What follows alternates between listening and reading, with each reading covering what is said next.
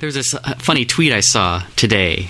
Why do men call women chatty when the men are the ones doing 45-minute podcasts that nobody listens to? Yeah. As the cool kids say, that's a sick burn.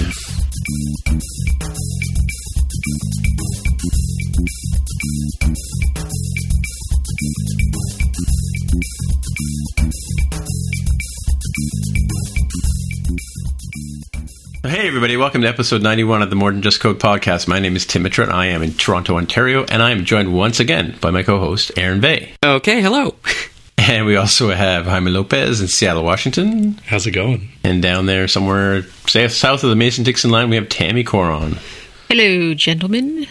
Although, hello, lady. You always say where you are on your show. How come you can't say where you are on our show? I don't want you to know where I am. Is that true? No, that's not true. I never say where I am anywhere. But on an earlier podcast today, my other co-host spilled the beans. So, Oh, really? That's cold. I've been outed.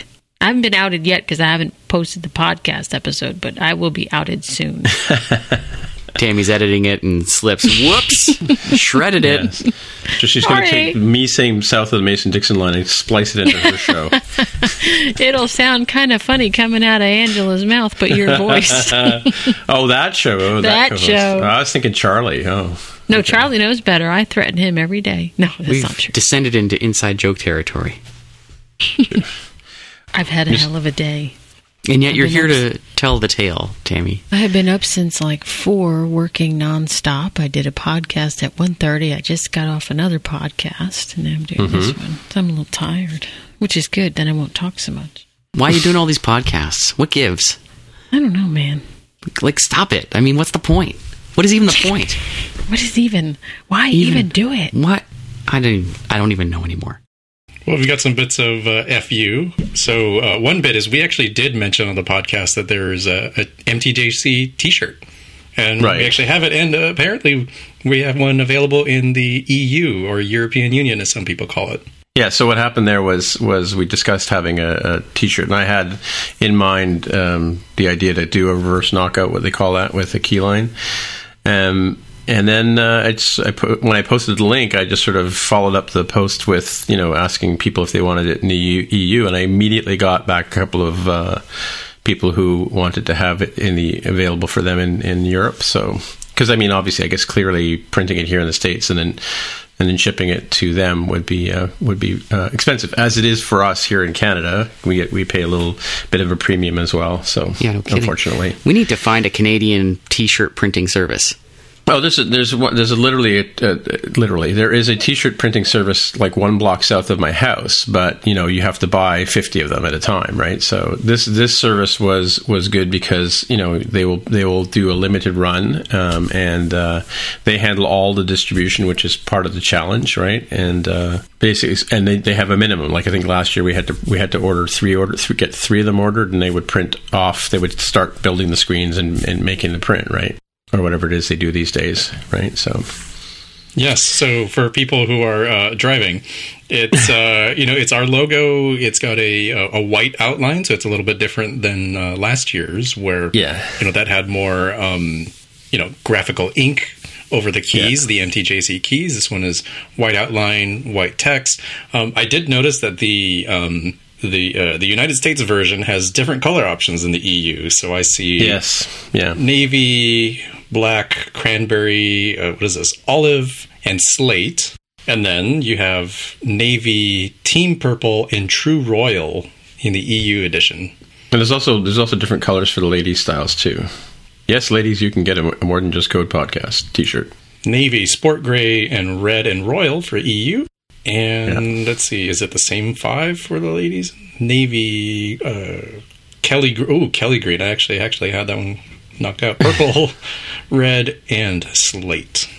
But yeah, I myself ordered the cranberry in men's medium. Wow. So get yours while you can. Looks like as of this recording here on Wednesday, we have 8 days and 12 days left. So don't wait. Don't delay. Well, I was trying to get them out before, if anybody wanted to wear one for WWDC. But and there's no reason why we can't just rerun the campaign afterwards if there's enough of a demand. So we'll see. Yeah, we shall see. Yeah, so far it's been pretty good. We've had a few sales in the EU, as I said, and then and I think the quality. I mean, I don't know what here. It's American Apparel shirts is the brand in the US, but in the UK version, it doesn't say quite what kind of shirt it is. So, like what brand or whatever. So your mileage may vary.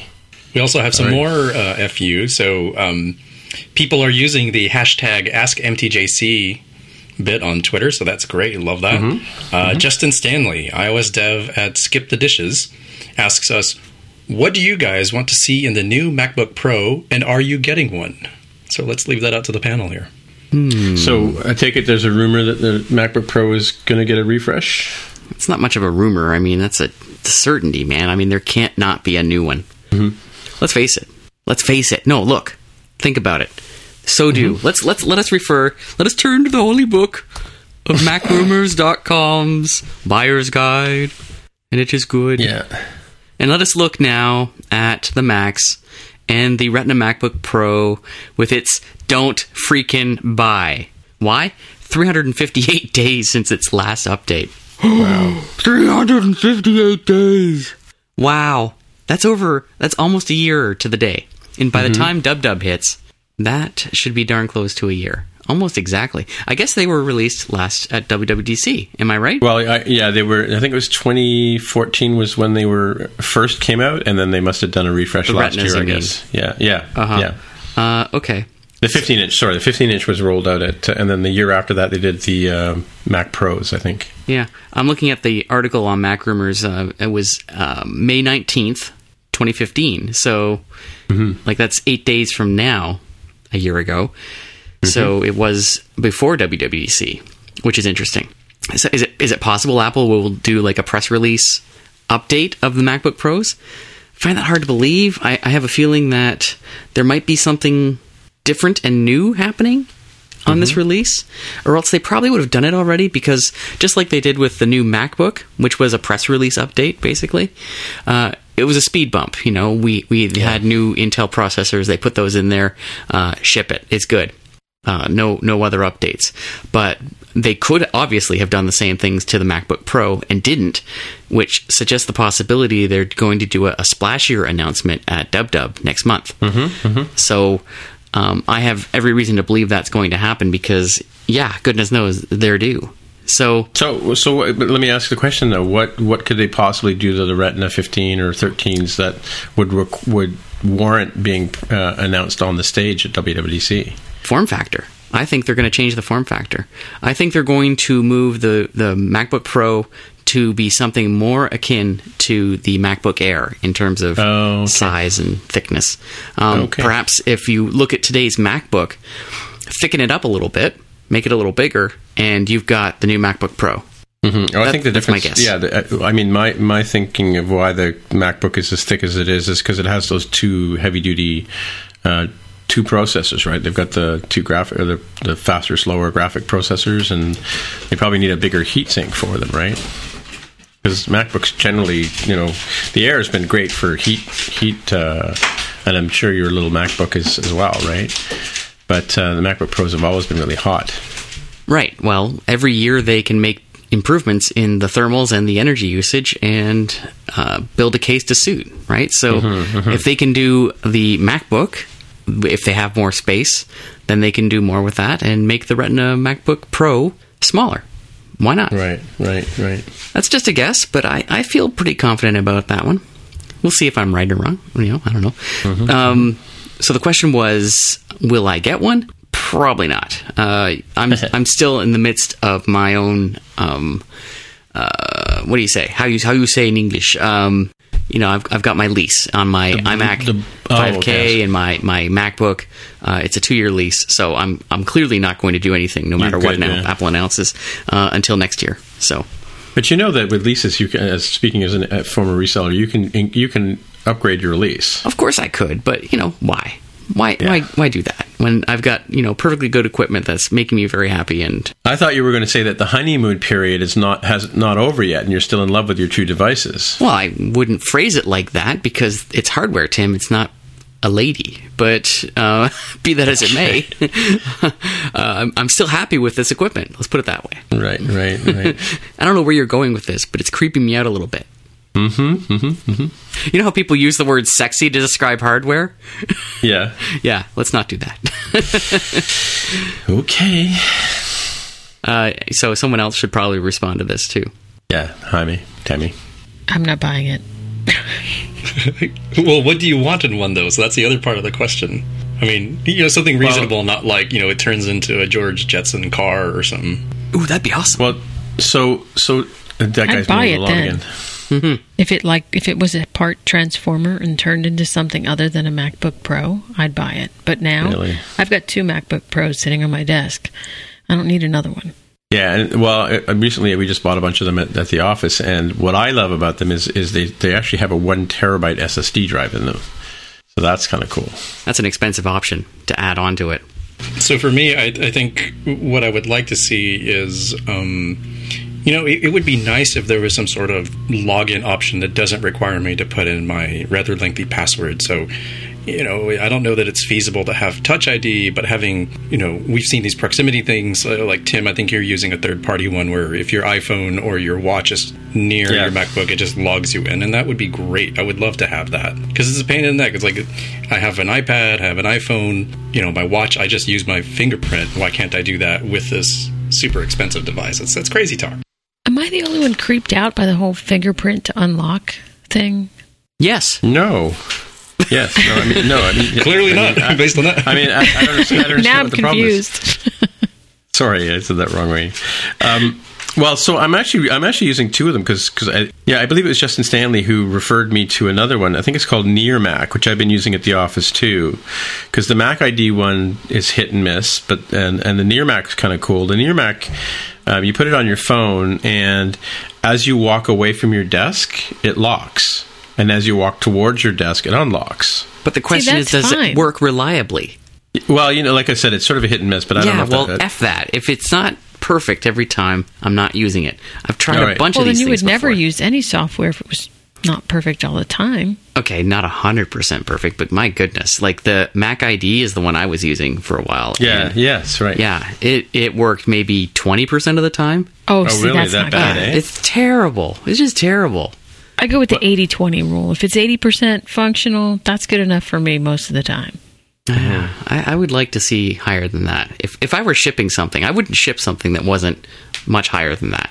Even Magpie, Magpie's terrible. Like, it misses so many, but I think it hits the 80% threshold at least. Mm-hmm. But to not unlock your computer when you get near it, and, to be fumbling with your watch or your phone, is nonsense. It should not have been shipped. But you say this other one that you just mentioned, is that better? Yeah, Near Mac seems to be much more performant than because I have them both on my phone and my watch, right? Yes. So the Mac ID one is, there's a folder, I found it. The Near Lock, it's called. Yeah, is that what I said? You did not. You said Near Mac, but it is nearlock.me. Yeah, Near Lock, and then the other one, Mac ID is okay. What I like about Mac ID is you tap your watch to unlock, and it automatically inserts the password. You tap your watch to hurt your finger, and nothing happens. Sorry, but there it is. Doesn't work. But I do find you're right. I think you have to sort of launch them or something. They don't seem to be. Maybe they're not running in the background properly or something like that. But yeah, they're. I'm 80% satisfied with them. Let's put it that way, because I'm not 100% satisfied with them. What needs to happen is Apple needs, like what you were saying, Jaime, it's like Apple needs to come out with the first party solution to this problem. Yes. And only then will it actually work reliably. That would be nice. Not a moment before. I don't know that I don't think the answer is a fingerprint sensor on like somewhere on this computer, right? No, that's just creepy. Well, okay, why is that creepy? Like, I think it's awkward and, weird looking, but this whole thing with the fingerprint, like, I sense, Tammy, that you don't like Touch ID, period.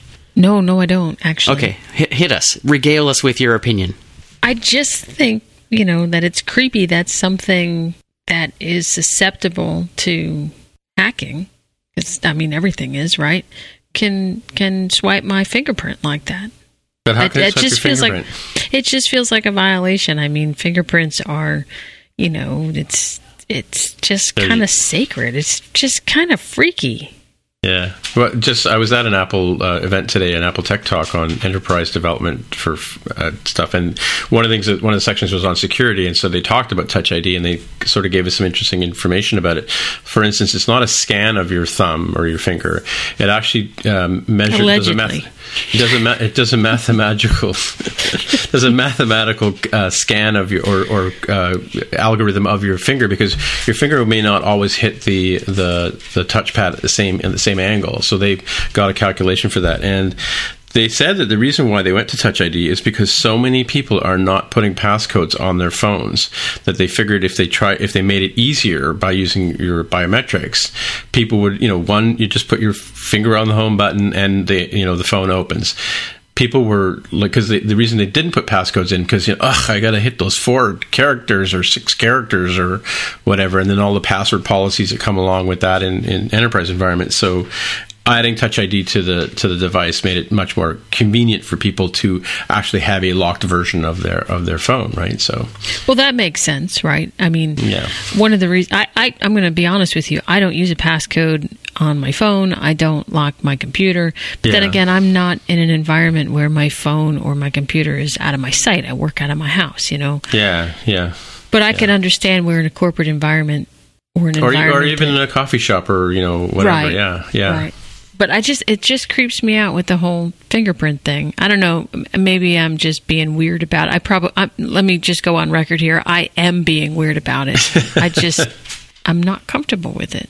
You're having a visceral reaction, right? Yes. It's not a logical one. No. When have you ever known me to use logic? Please. I'll leave that one alone. So that's fine. Everyone has their hang-ups. Yeah. We have to be accepting of each other's hang-ups.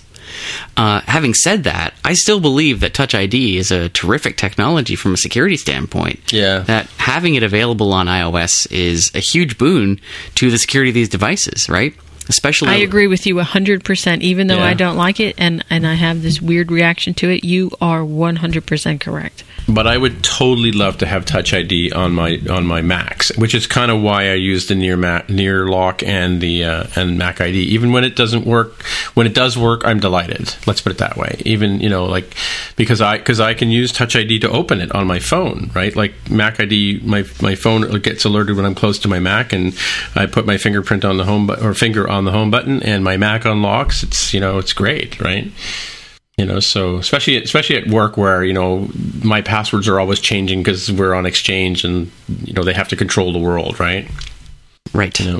Well, good stuff if that works for you. But what else would you want in a MacBook Pro? I guess that's the question that Justin was asking, right? I'd like to see a Purple Rain edition. Purple Rain. Oh, goodness. I mean, you got gold, you got gold, you got rose gold. I want to see Purple Rain. I would buy a Purple Rain. I'm telling Tim Cook right now, I will buy one. I will convince my friends and family to buy one. Yeah, I think that's a great idea. Or maybe, let's go crazy. Oh, do you like the pun? Did you get that? Did you see what I did there? I didn't even get that.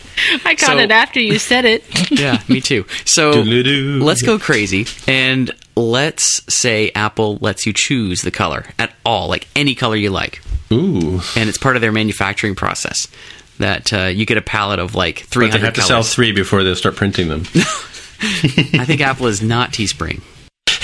So that'd be fun. Why don't you go even crazier and go with touchscreen and Apple Pencil support? Pencil. Right, then I'd buy it. That is never going to happen. Now that's really cool. Like if the touchpad had pencil support, yeah. That's madness. Madness. I guess pencil if it meant that people would stop touching the screen, and I'd be much happier. Yeah, no, not pencil on the touchpad, although that would be cool too. I'm talking about Apple Pencil on the screen in addition to touch screen. This is where I shout you down like you're some kind of crazy person, or I am. That's crazy. That's just nuts. Apple's never going to do that. No, but you said let's go crazy, so yeah, you would have. It's a short drive for me. I'm already halfway there. That would be nuts, but I just don't. No way.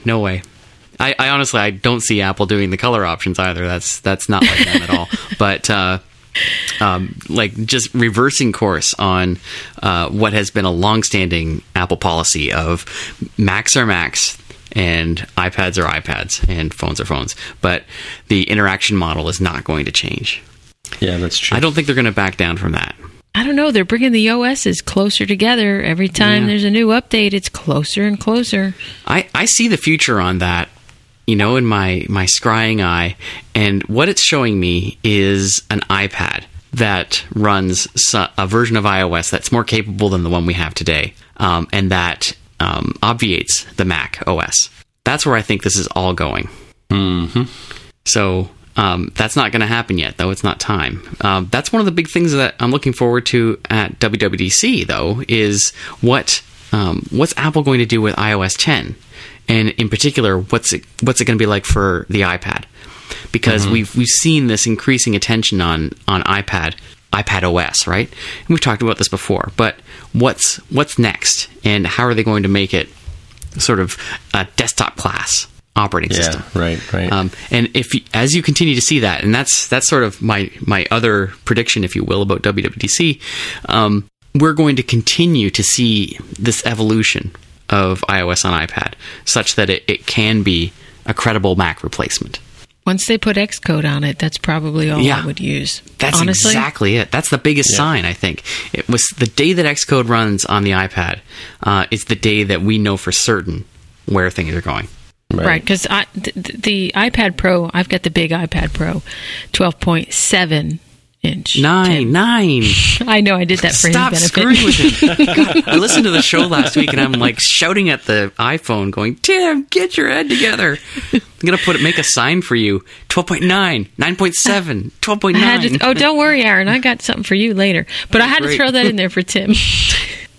Anyway, I can't wait for iOS X to come out. It's going to be perfect, right? Because that iPad Pro is just absolutely incredible. I mean, if they could put Xcode on that, I would completely ditch every single MacBook Pro and iMac that I have in my office and move entirely to that. I think you wouldn't be the only one. Yeah, definitely. Yeah. I can tell you it is frustrating. I mean, I try to do a lot of work on my iPad Pro, and like even just copying and pasting notes into the podcast notes is sometimes a challenge, right? There's just some, Apple. We've always gone to Apple because of the attention to detail, the beveled edges, the great design, the ease of use on the Mac OS. There are just some things on iOS that are just that little bit frustrating, I think Aaron, if you had your user 80/20 or Tammy's 80/20 rule on the iPad Pro, you probably wouldn't get one. So, the pencil does make it compelling, though. Anywho, it's hard to say where it's going or how quickly it's going to get there, but I think it's definitely going to get there. Yeah.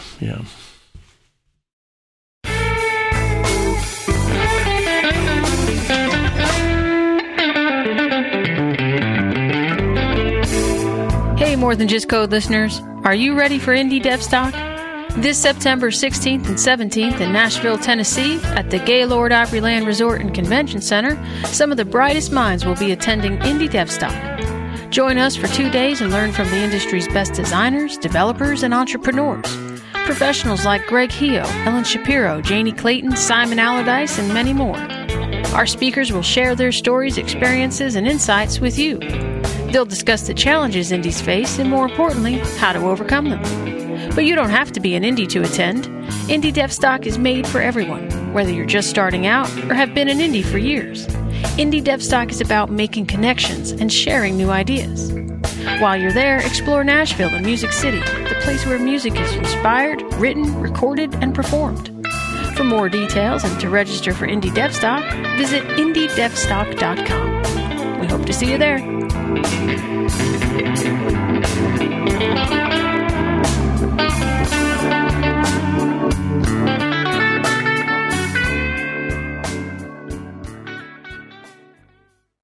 Is that guy mowing his lawn? I don't hear anybody mowing their lawn. Okay, good. Can you hear somebody mowing their lawn? Yeah, I heard somebody mowing the lawn. No, I mean like literally right now.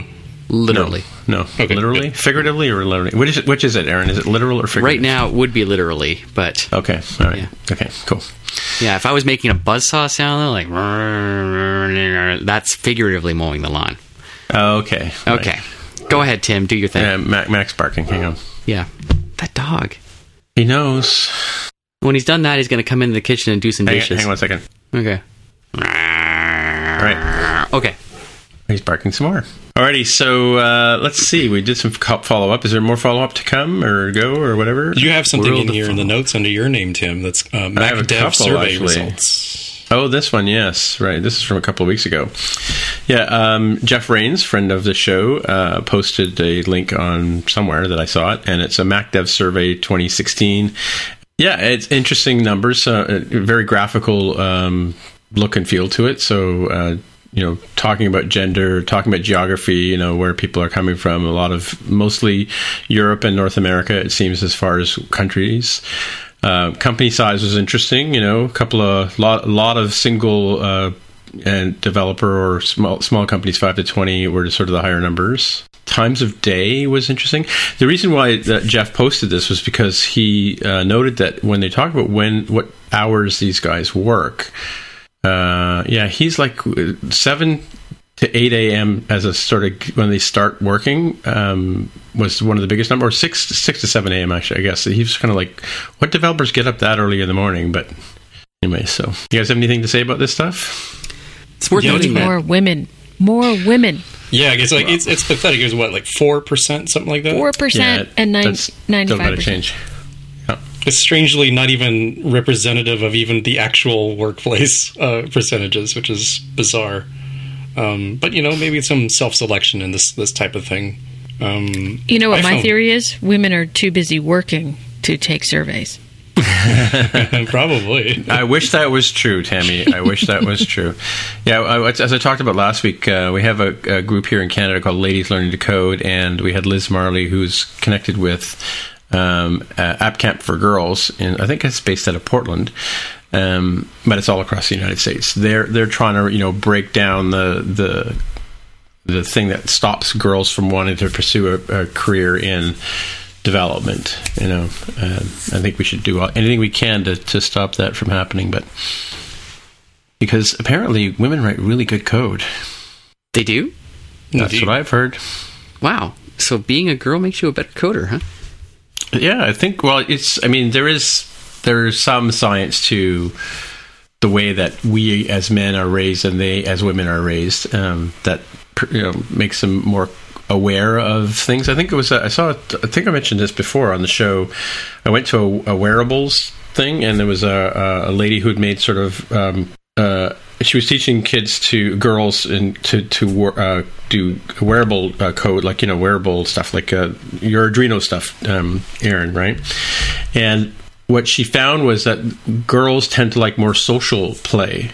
And so they were making brooches and badges or whatever that they could wear that would light up when their friends came near and that kind of stuff, right? So they have a different sort of perspective on things. And I don't know if that's because of the way that we, hammer into them what their role in future life is going to be, but tends to be that way, right?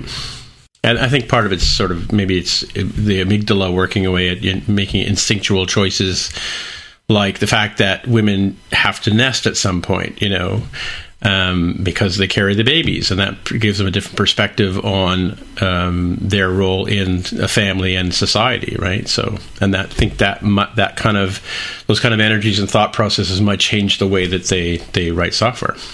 Wow, that's a fraught topic. It is. I don't feel like there's anything I can contribute to that topic where I could come out looking reasonable at all, except to say that more women should code. Yep. But as to women being somehow automatically better at it, I find that a problematic statement. Yeah, I don't know if that's factual or scientific or whatever, but I have heard that kind of stuff in the past. So okay. But at the rate it's going, we'll never be able to prove it, right? Oh, that certainly appears to be true. The number of women graduating from computer science courses is abysmally small, Mm-hmm.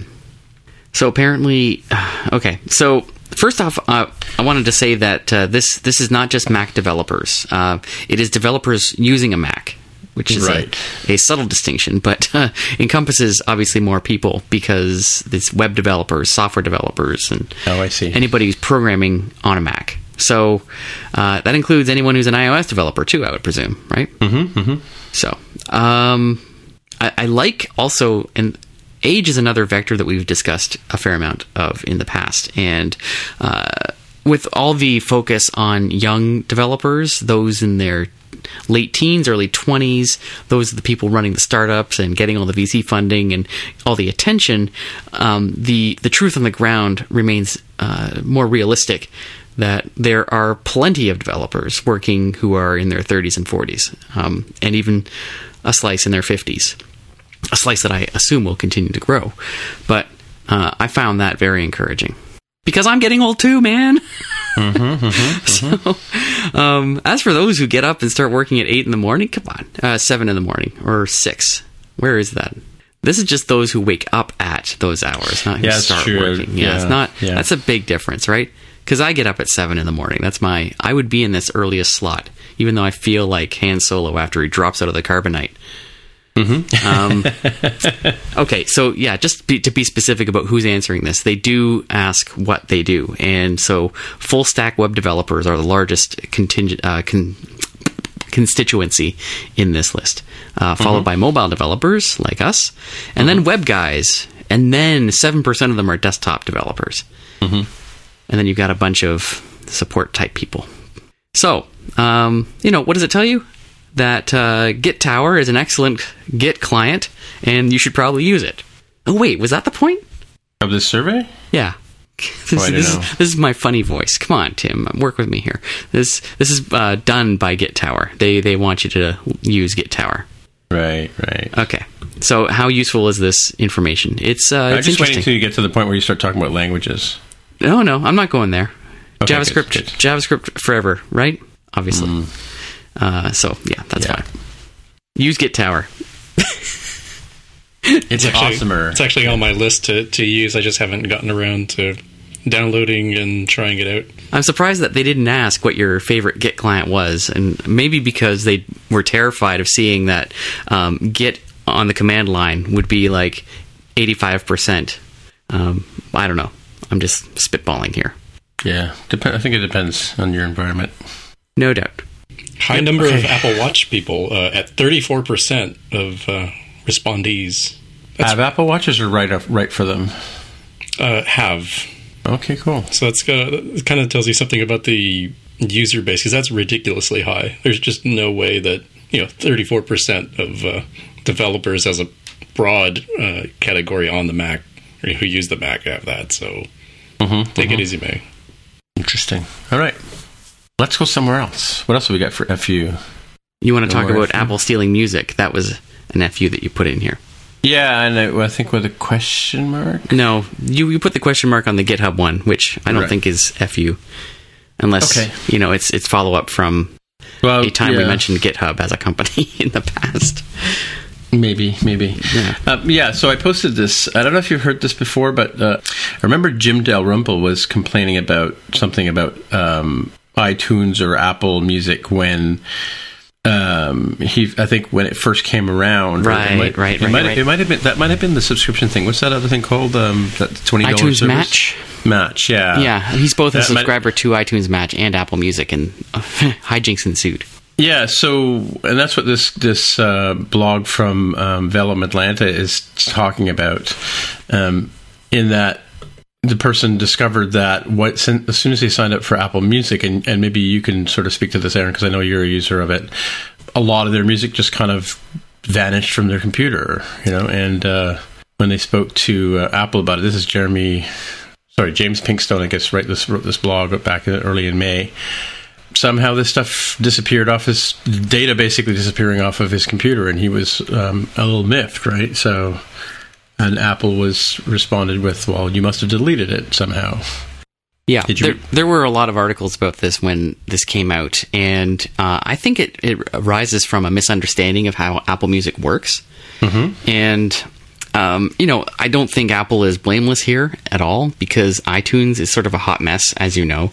Yes. Apple Music is part of iTunes, especially on the Mac, right? Where on the iOS it's a separate application, and God knows we should see the same thing on the Mac if Apple is at all interested in improving matters. But what we're looking at here is a case of Apple Music being a little overzealous in how it handles the music that you have. And so people who have it on their hard drive and who sign up for Apple Music apparently enable an option that allows Apple to store your music in the cloud and not actively store it like upload a copy of it to the cloud, but take note of what tracks you have and then let you stream them from Apple Music. And therefore, of course, the music that you have is not needed on your computer.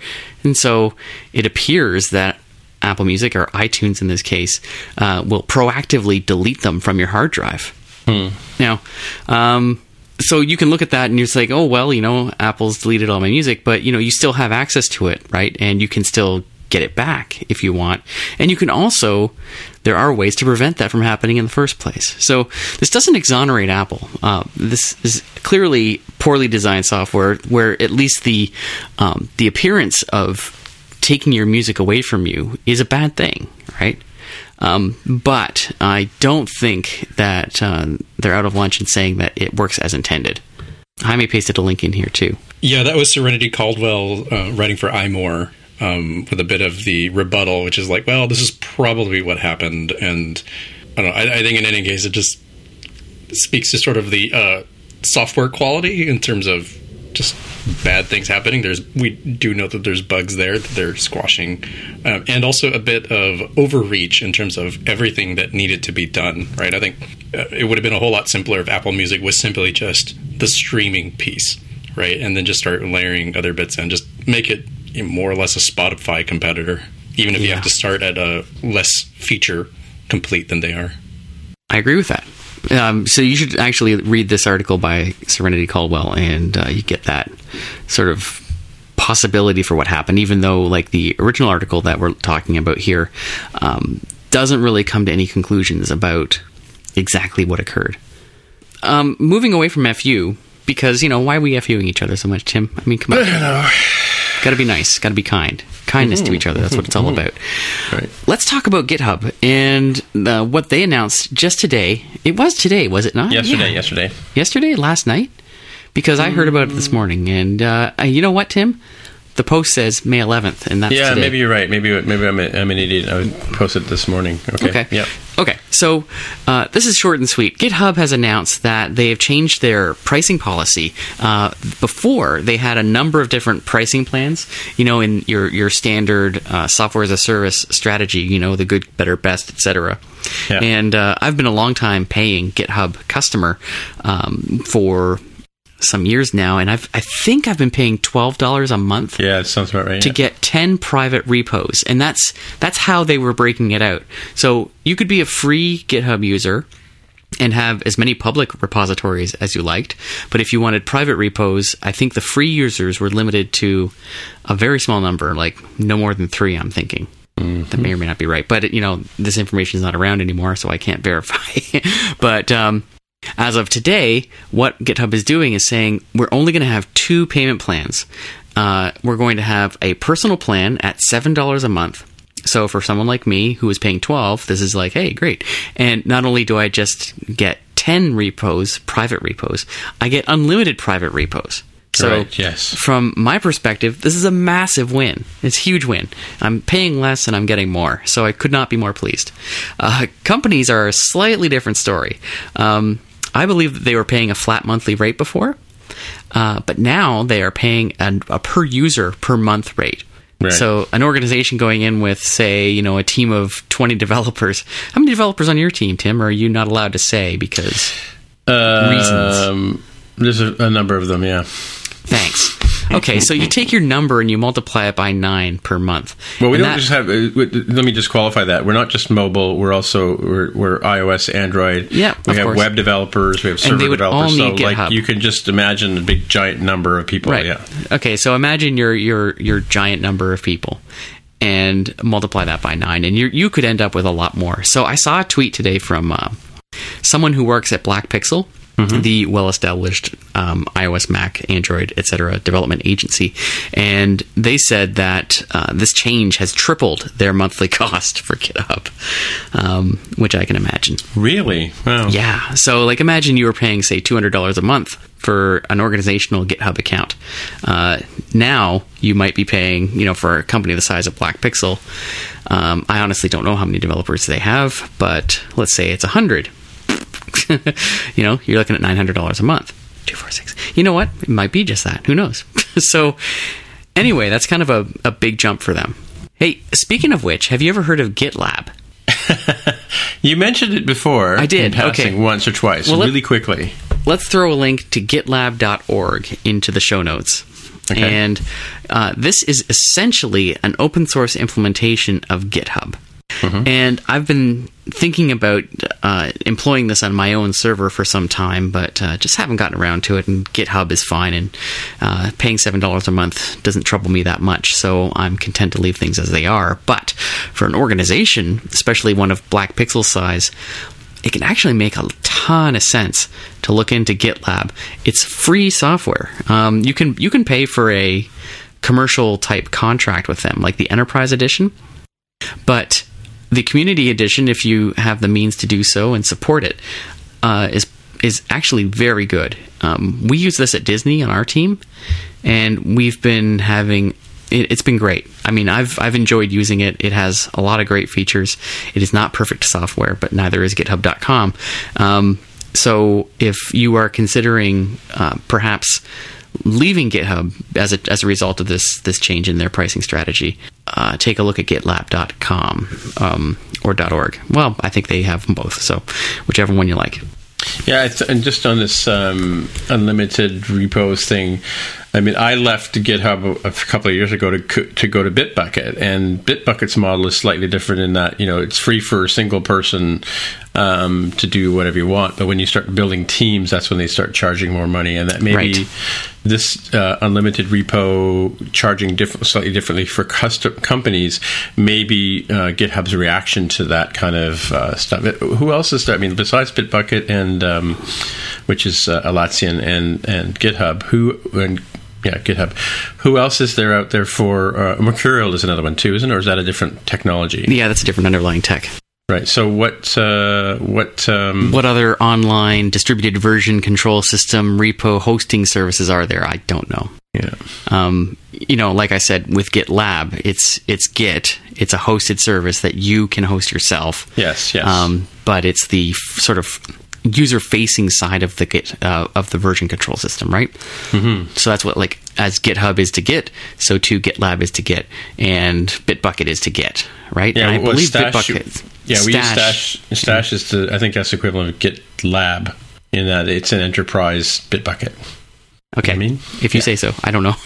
Yeah. I'll take your word for it, though. That sounds good. Are there others that I don't know about? Because especially GitHub is huge, right? I mean, it's so predominant everywhere. Everyone uses it, particularly open source projects. I think they got where they are because of their extremely liberal public repository policies.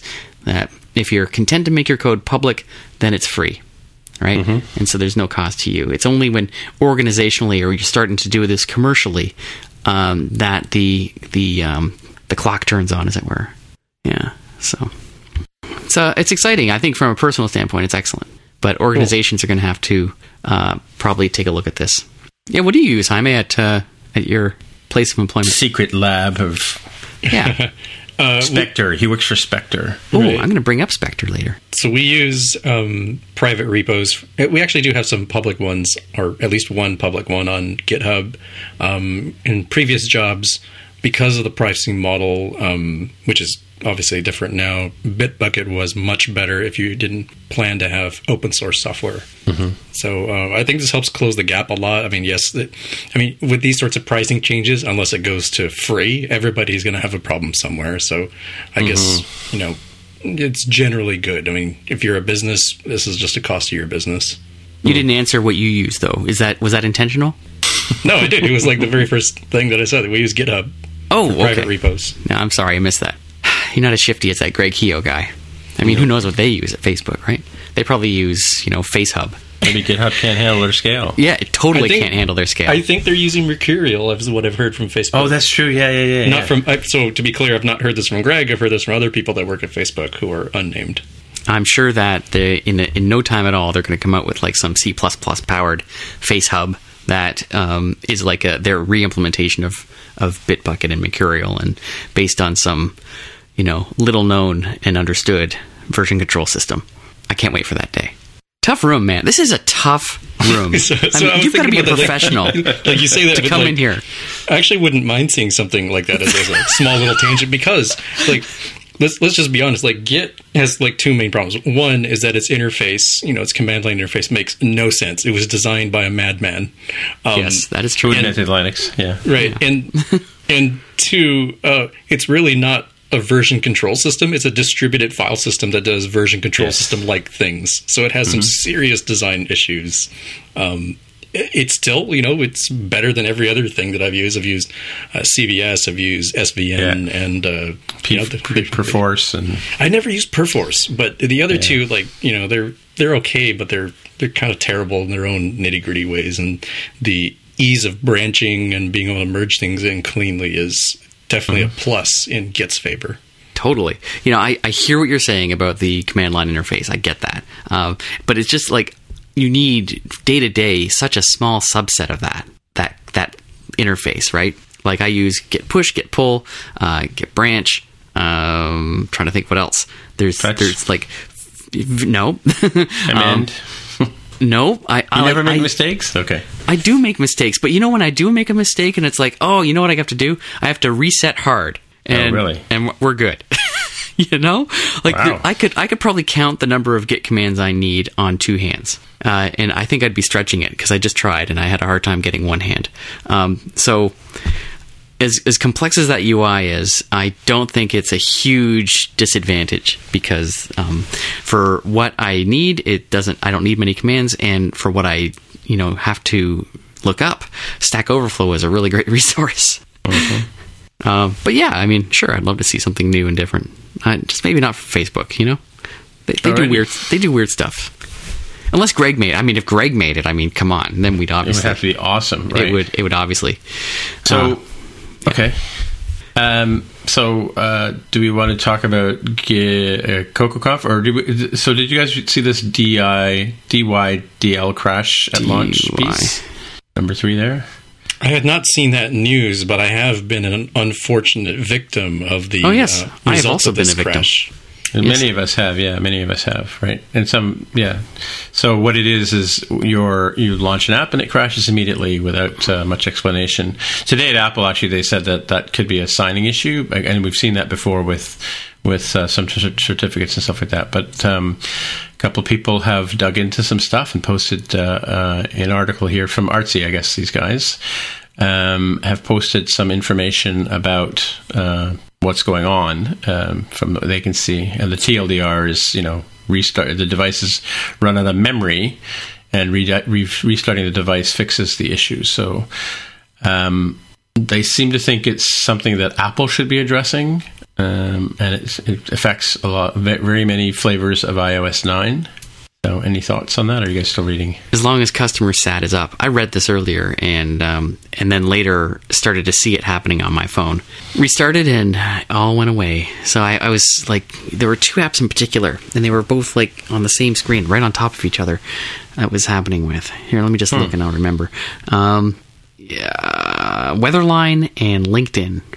Both those apps on my phone were doing just that. Turn it on, crash. Yeah, for me, it actually mentions LinkedIn. Yeah, that for me it was LinkedIn, and I was throwing some. I feel really bad because I was throwing some major shade in their direction because I just happened to first notice it after they had updated their app, and so I went to go. Oh, let me go. Tap on the app. It's like, oh, it's not firing up. It's like, look, they probably screwed up a core data migration or something. And then when I realized, wait a minute, it's refusing to open up. I was like, oh, okay, I better restart my phone then. I had the issue with Audible. I know that for a fact because I tweeted them and they said restart your phone, and that did solve the problem. I noticed that Rob Senior here has got a few comments in the comment pile.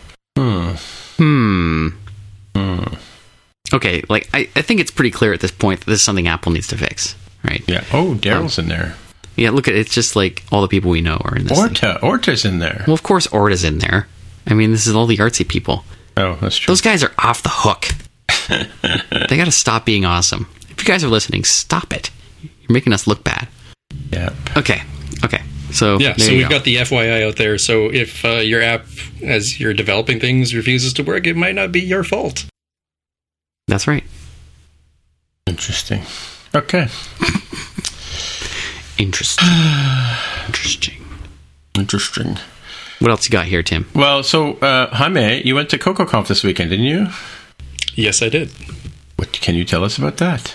Yeah, so I went for the 2 days of the conference. I did not participate in the workshop because it just didn't work out timing-wise with things going on at the office. Mm-hmm. But it was great. Let me see what sessions I mentioned. I would say that it was surprisingly right in line with my current interest as well as what I need to do for my day-to-day job, which is pretty rare for conferences. Usually it's one or the other.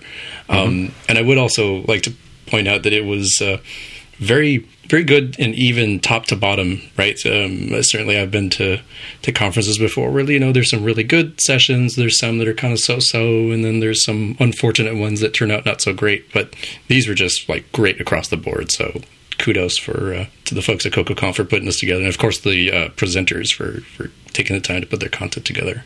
Got some big names here, and a lot of multiples I see. Like Daniel Sternberg has got like 3, 4. Marcus Zara is there. Yeah, Marcus Zara's on MVCN, the Model View Controller Network, was really good. And I've read a couple of his blog posts on the same topic, and being there for the discussion was great and fantastic. I loved it, especially because he's got a very opinionated view of things. I believe he's ex-Apple, if I'm not mistaken. And he just is, Mr. Core Data. So while everybody else is throwing shade at Core Data and saying, great, Yap and Realm and anything but Core Data, he is full on board with that. So it was fun. It's fun to see that somebody passionate about a certain way of doing things. Right. Well, he's got a lot of invested in Core Data, right? Like you can't be the Core Data guy and, not be a big fan. I hope he's okay when Apple comes out with like Core Data, the next thing. Plus, yeah. Mm-hmm. To replace it, and it's totally different. Core Data S. It'll be a tough day. Core Data S. Yeah. I was going to say here. Tammy? Yes, sir. Are you still awake? Okay, never mind. I'm always awake. Are you kidding? Is Jamie Newberry speaking at Indie DevStock? No, Jamie's not speaking. Well, you had her on your show, no? No. Oh, she was on Release Notes. Okay, never mind. I will go back to sleep now. Okay. Jaime, did you see Brent Simmons talk? Yeah, I was going to ask. Yes. Brent Simmons' keynote was interesting because it was, oh my gosh, it's so hard to describe. Like many of Brent Simmons' keynotes, they're very conversational and very much like sitting there with your buddy or your uncle with a beer, cool breeze in the backyard, and just sort of talking about life and responsibilities, as developers. And I'd have to go dig out my specific notes to get deeper in that, but it was great. Loved it. Walter Tyree did. He's sort of like the nutty professor guy you might have seen. He's got a bow tie, the red bow tie, and he is just fabulous as a presenter. So he did an AV Foundation and Core Image talk on the camera, and then he also did one on debugging and testing, both of which were really good, covered a lot of great content, and pointed out some of Facebook's debugging tools for LLDB that I'm absolutely going to have to go and install. That would be fantabulous. Yeah, actually, I'm just Facebook one. What's it called?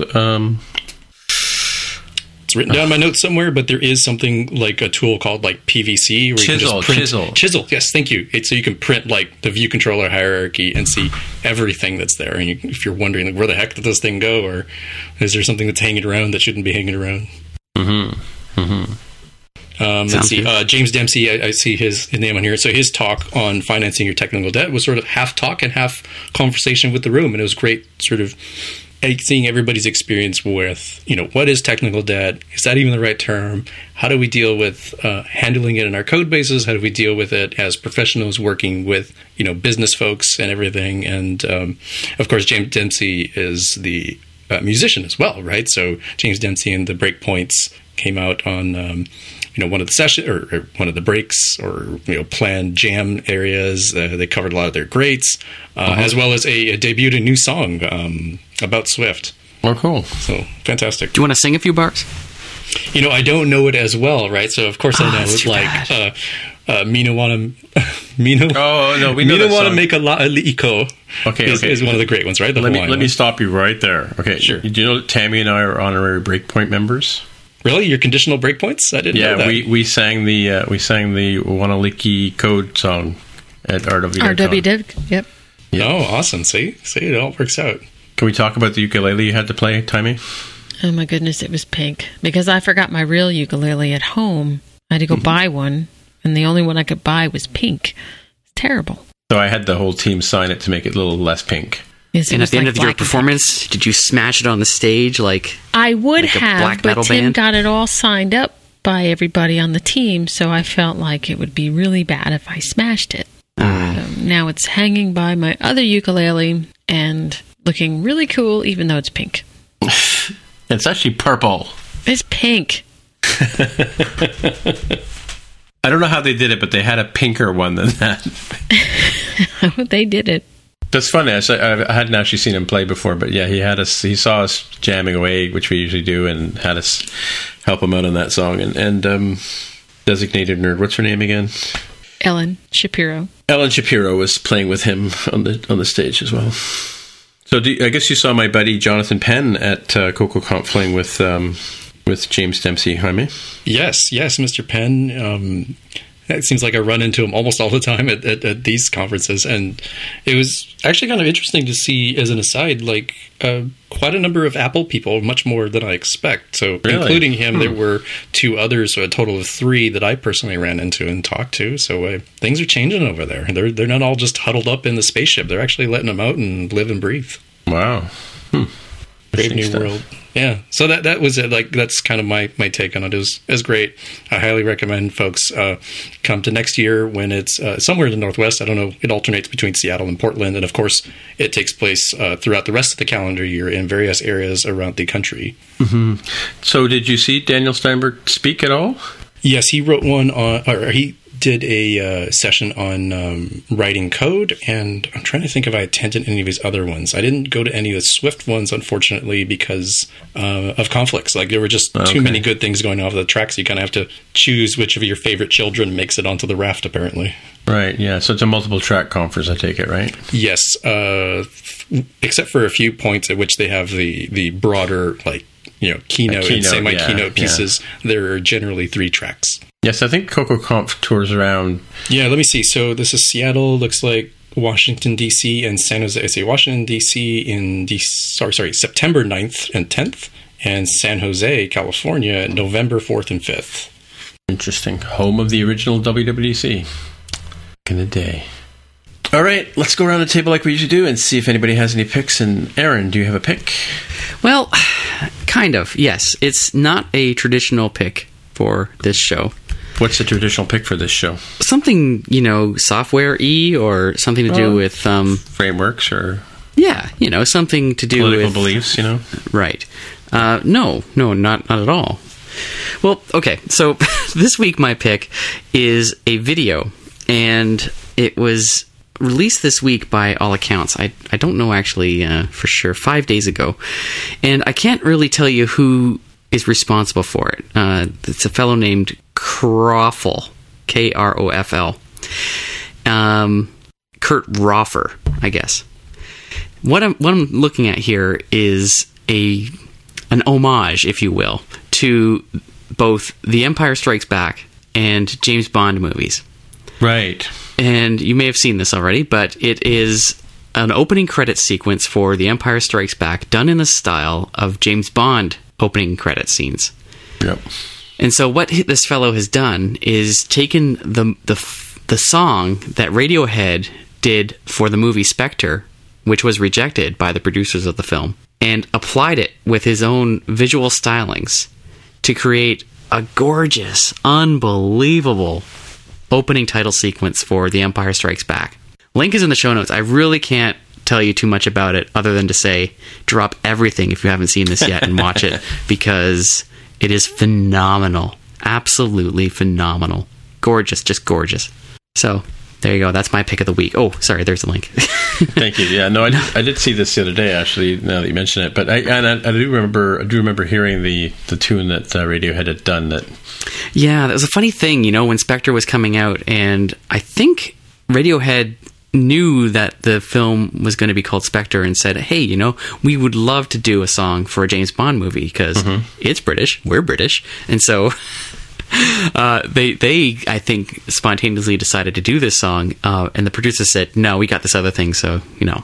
Oh, okay, so it wasn't like they ask other people to produce songs or whatever, and I don't think so. choose. I guess I'm not up to date on this. I'm not an expert in what happened there, but I do seem to recall that Radiohead came out one day and said, oh, we tried to make this song the song for Spectre, but they said no, so here, we're just releasing it, go ahead and enjoy it. Yeah. And so that's what happened, and that's how the fellow Kurt Roffer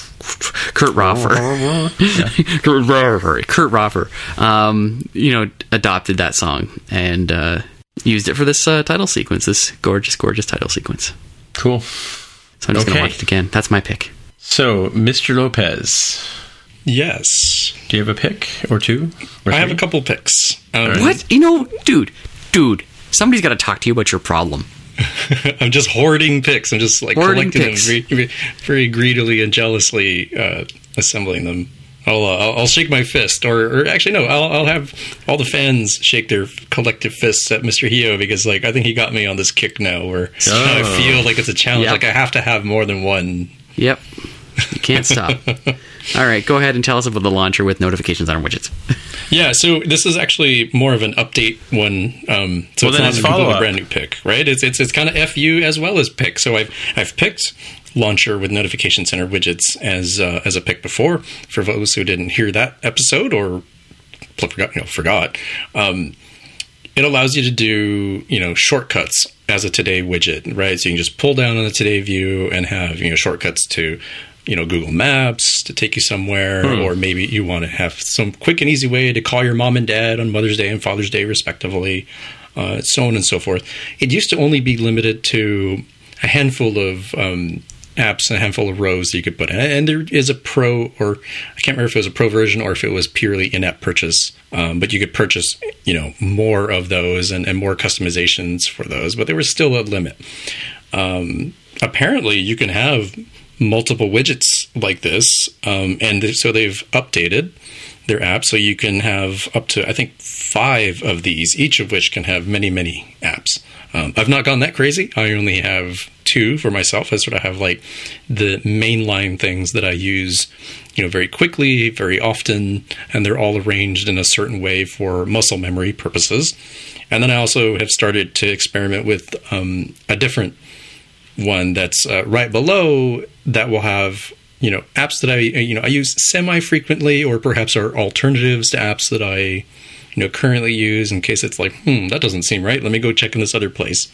And I think it's sort of my way of getting around some of the simplicity of the iOS interface. So this adds some complication, but for me, I really like the ability to be in any app and say, you know what, I need to go see what's going on Facebook Messenger and communicate with folks. Or, hey, I really actually need to quickly find some directions using Apple Maps. So it's there for folks. I suggest trying it. It's effectively become, my home screen now. So many people post their home screens hey, what do you have on screen 1? And for me, the very first time that setting up iOS on a new device and it decided to randomly reorder them, I said, forget it. Never again am I going to order those things. It's not worth the trouble. This is cool. So you use this as your launching point all the time. I love the in-app purchases is Buy Greg Dinner, Buy Greg a Beer. Is it? I guess Greg is the developer.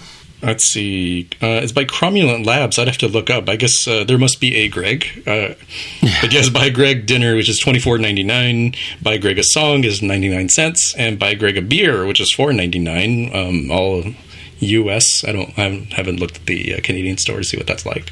I guess the pro version has gone up and down in terms of price.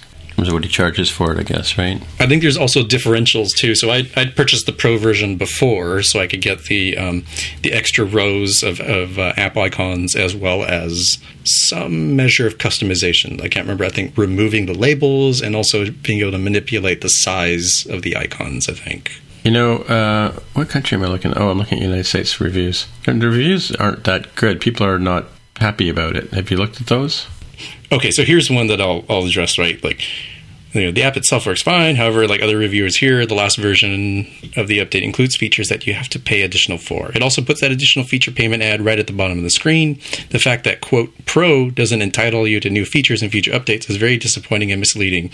That person is absolutely wrong. And I think folks who listen to the show should understand, like, you know, sustainability of software. Like, there have been some radical changes since the last time I talked about this. Your $2.99 a year ago, I'm sorry, it doesn't buy you infinite updates, regardless of what it's called.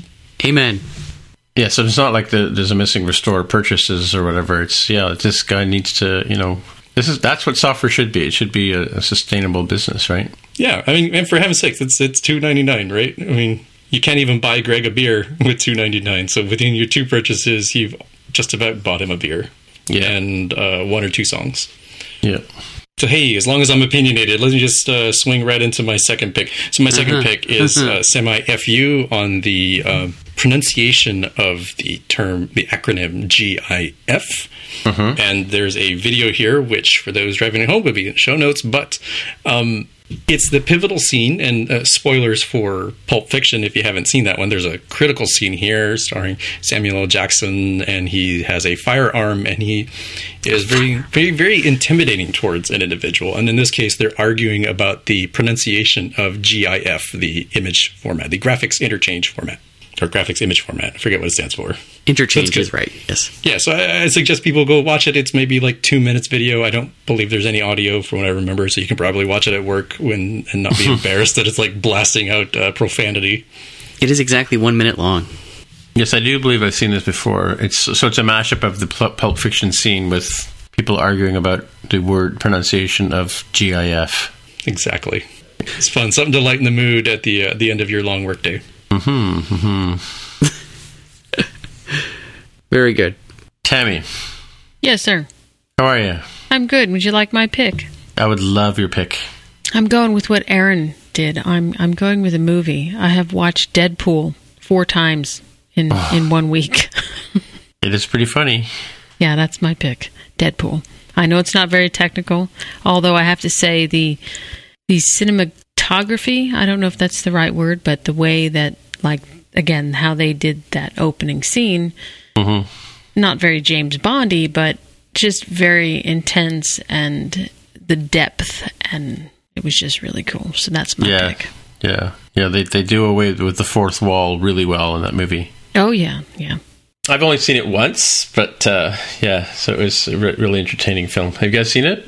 I haven't. Unfortunately, it's on my list. I'm going to watch that, Batman vs. Superman, and Captain America Civil War in some sort of crazy binge session of heroes, I think. Yeah, I saw the Civil War movie on Friday. Interesting movie.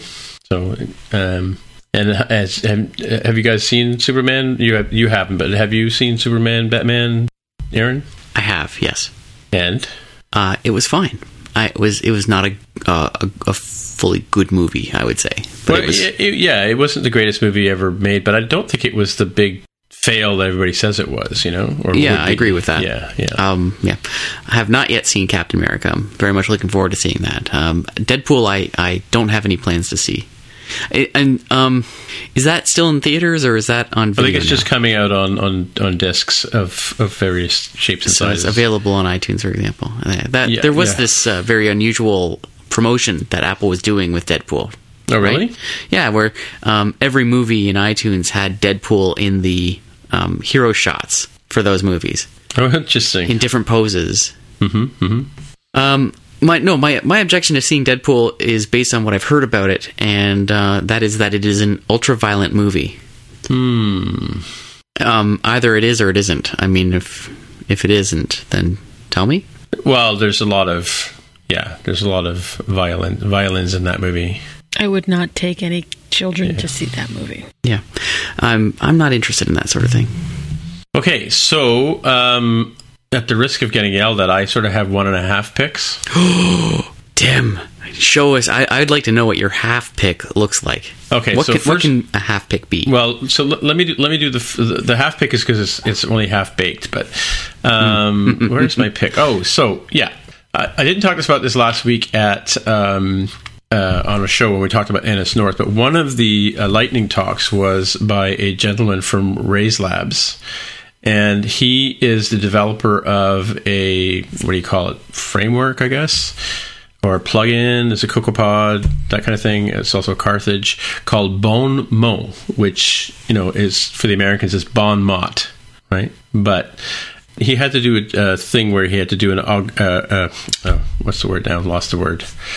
An attributed string implementation? Thank you, Aaron. Yes. And so he came up with a way of using tags to create attributed strings and apply sort of semi-traditional typesetting effects. He figured, well, we've had typesetting forever.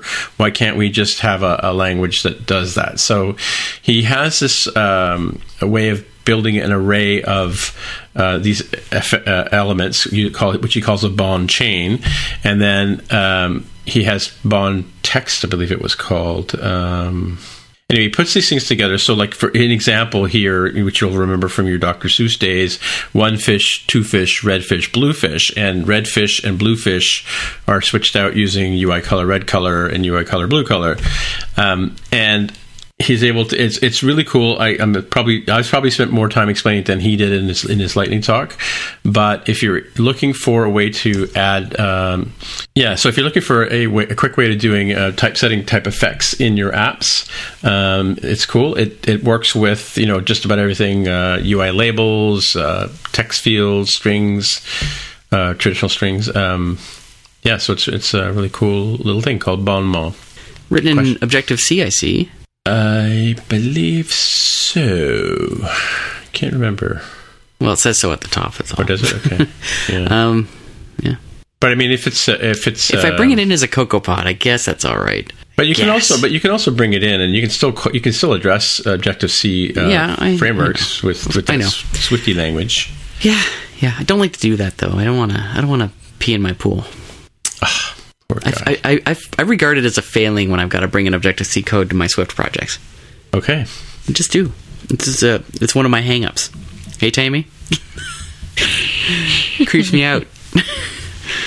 No. But otherwise, very cool. I like the idea because handling an S-attributed string is verbose, to say the least. And so a way to make that a little more succinct is the word. To make it more succinct would be very valuable. Now, before we leave this particular subject, the name of the guy who developed this is Zev Eisenberg. So I just want to make sure I give him a shout out there. And lightning talk at the old Ennis North conference there. The other half-baked pick. Oh, what's that half pick? I want to hear your half pick. I'm dying. So, and this is something I saw today, and I was not aware of it, and maybe you guys are, and maybe we knew about it in the past, but we've totally forgotten about it.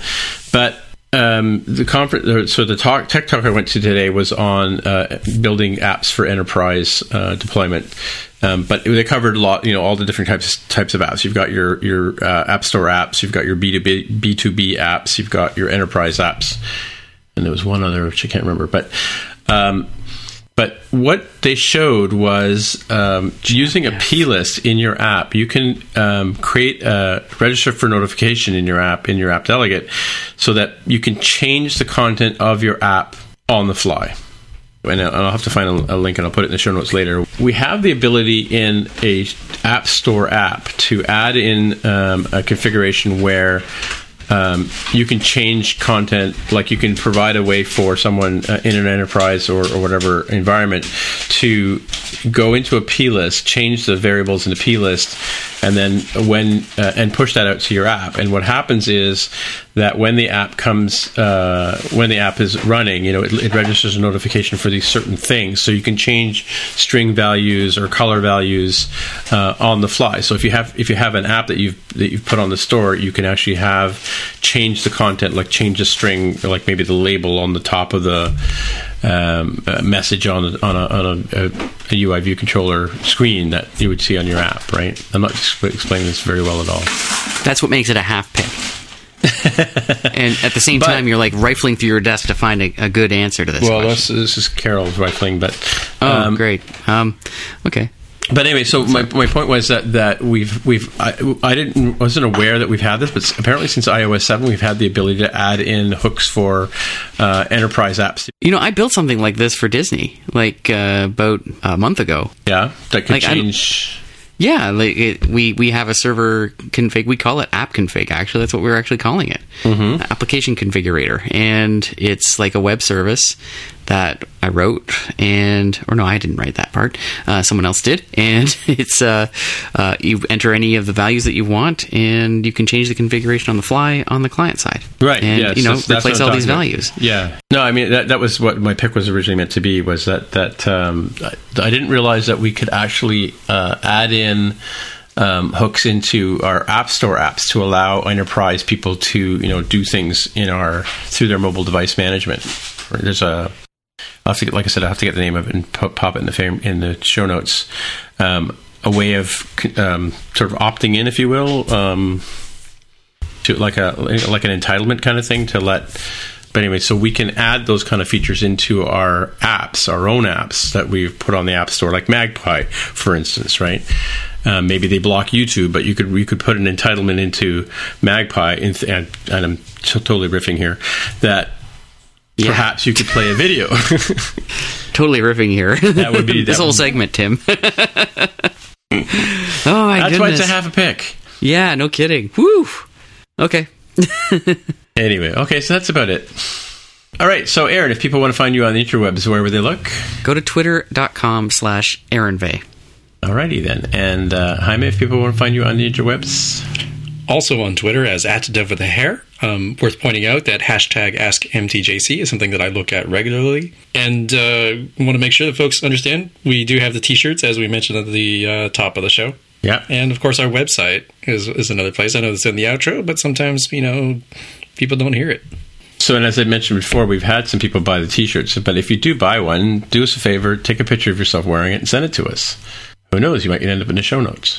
Or on the Facebook page. Or on Twitter. And a little bit of self-gloss for us, that the other way that people can find us, you can just go right into iTunes, search for iOS development, and surprise, surprise, #1 in iOS development. In the world. In the world, apparently. So we've confirmed it both the United States and Canada at the very least. So if people are out there... Oh, no, I had people in the UK look too.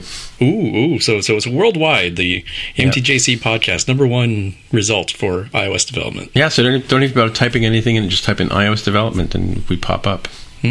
That's just a little bit of self-gloss there. So Tammy. Yes, sir. How are you? I'm good. And if people want to find you on the interwebs, where would they look? I hang out on Twitter at Paradox927. Alrighty then. And aren't you putting on a conference or something like that? Oh, yeah. Indie DevStock, September 16th and 17th in Nashville, Tennessee. Alrighty. Cool. My name is Timitra. I am TIMMITRA on Twitter. And that's about it. We'll see you guys next week. All right. Bye-bye. Bye-bye. Goodbye. Tammy. Goodbye. You don't like to say goodbye, huh? No, it's like to say goodbye. It's very... They see you later. Final. I don't like final. I like potential for not final. Say à la prochaine. Like French, you'd say just till next time. Yeah. Till next time. Or mañana in Spanish. Yeah. Tomorrow. If you want to find out more about the show, you can visit the More Than Just Code website at mtjc.fm. There, you can find a summary and show notes for each episode. We list links to the items that we talk about on the show, as well as links to the apps on the App Store. If you like the podcast, please leave a comment on the website. And if you can, please write a review on iTunes. If you're listening on Overcast, go ahead and press the recommend button. It really helps others find out about the show. You can also follow us on Twitter. Once again, the podcast Twitter account is at @MTJC_podcast. If you'd like to support us, you can pledge any amount on patreon.com/MTJC. Thanks again for listening.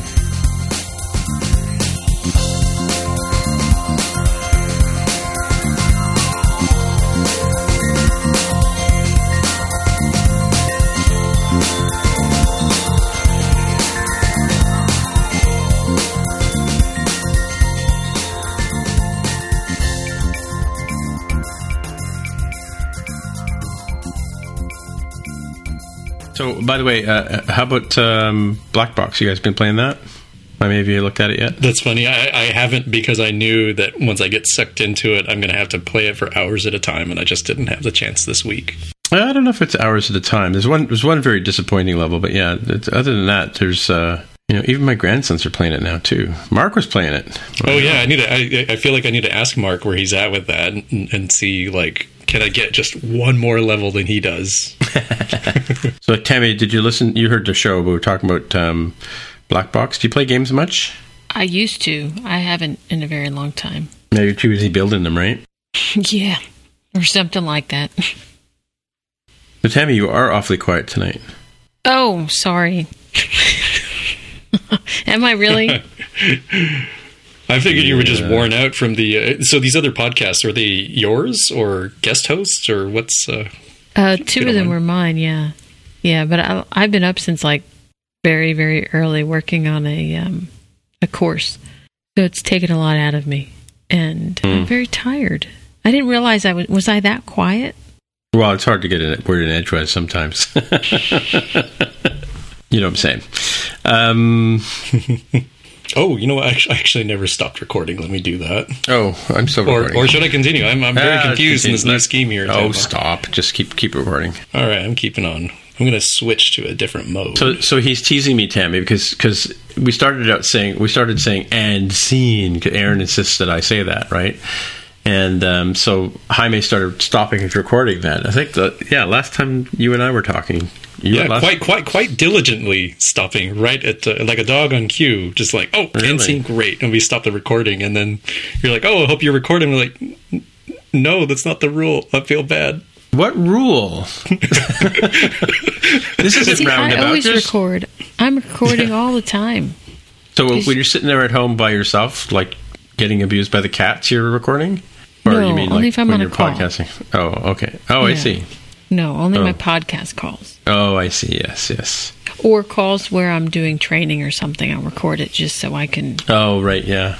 So how's the mixing experience kind of stuff going? Like I think you mentioned that when you started doing the check thing on your podcast with Andrea, Angela, went really well, or...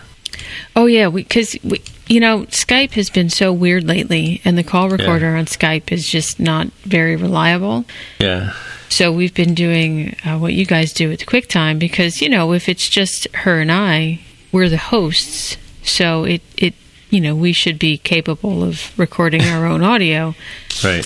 But when you're working with, hosts and a guest, it just feels kind of weird to, like, tell your guest, oh, dude, you got to record it on QuickTime. So I'm still using Call Recorder for that. But the last two podcasts that I had to edit through Skype for Roundabout Creative Chaos, it was very difficult. I spent extra time trying to fix all of the audio issues that were caused by Skype. Yeah. So, hey, did you hear, like, we had a big major fire here in Canada, in Alberta. At the base, Fort something. Fort McMurray, yeah. It's actually, Fort McMurray is a big oil town up here. It kind of, I think it was once a fort, but now it's like all these, subdivisions and stuff for all these people being brought in to work on the oil sands or whatever. But yeah, apparently the part, like they were saying today on the thing, that it was like The Walking Dead walking through these neighborhoods that are just empty, Yeah, I had seen some of the pictures and video on Facebook, because I don't watch the news.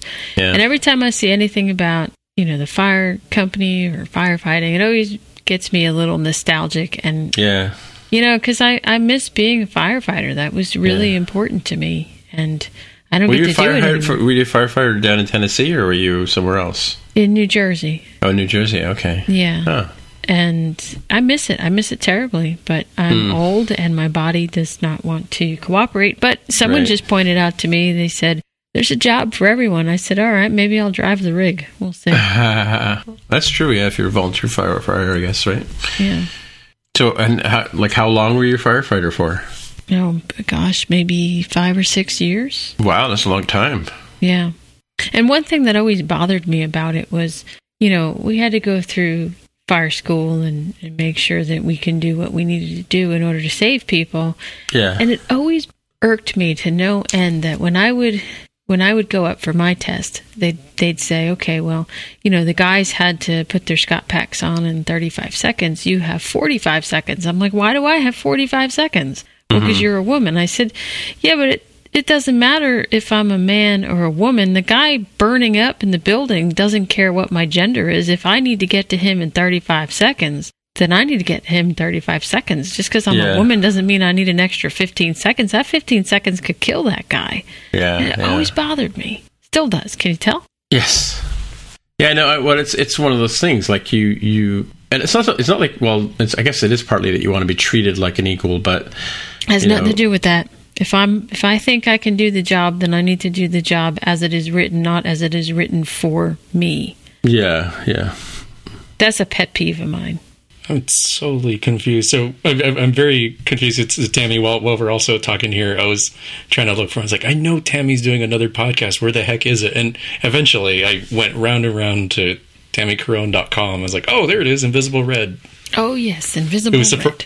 Yeah, it was surprisingly not in your bio over at Roundabout.fm. Yeah, I got an identity crisis. I need to update all these places. Too many websites. We could maybe wrap up the after show here, but we birthed a baby goat this morning, so we have a baby goat on the farm now. Yeah, we did. We talked about the baby goat 2 weeks ago, but I don't think I put it in the show. Yeah. So she dropped this morning, and she has a little baby boy. He's so cute, and so that's been going on in the Coron farm. So you have 2 goats now, or I have 3. 3, okay. Yeah, because Tim, something has to happen in order for the baby to show up. I was going to say, like, I wasn't sure. I knew you had 1 goat years ago, but I wasn't sure if you had like a boy and a girl goat, right? That's usually how it works, Tim. Or well. Not always. Not always. Yeah, I mean, sure, if it takes that. I just assumed before you asked the question, I was like, oh, maybe they do like horses, right? Where like the really good ones that win the Triple Crown. It's like, hey, that one's going to stud all over the place and not stay at one particular place. Mm-hmm. I'm not that kind of farm. But when they say studying, Jaime, they don't actually take the horse around the country. So do they bring? They take the product around the country. Oh, so that's not as cool for the horse. I just imagine him on this like really bitchin' like world tour, like flying and cross country driving. Yeah, no. I think it actually is pretty enjoyable for the horse, to be honest with you. I cannot believe where this is going. It's not the same as being on a sandy beach. That's true. I was talking about a beautiful birth of a baby goat, and you all just went on a completely different road. But you were talking last week or 2 weeks ago about a horse as well. You were going to be a doula or a midwife to a horse. What happened with that? That didn't happen. It was going to happen, but the horse had babies before we could get her over here. She had 2. Wow. I think she had twins. How did she have twins? She had 2. She had 2 in there. 2 came out. Wow. Huh. What does Malcolm say from Jurassic Park? Life has a way. Life finds a way. Yeah. So there you go. Life found a way twice. Cool. In one horse.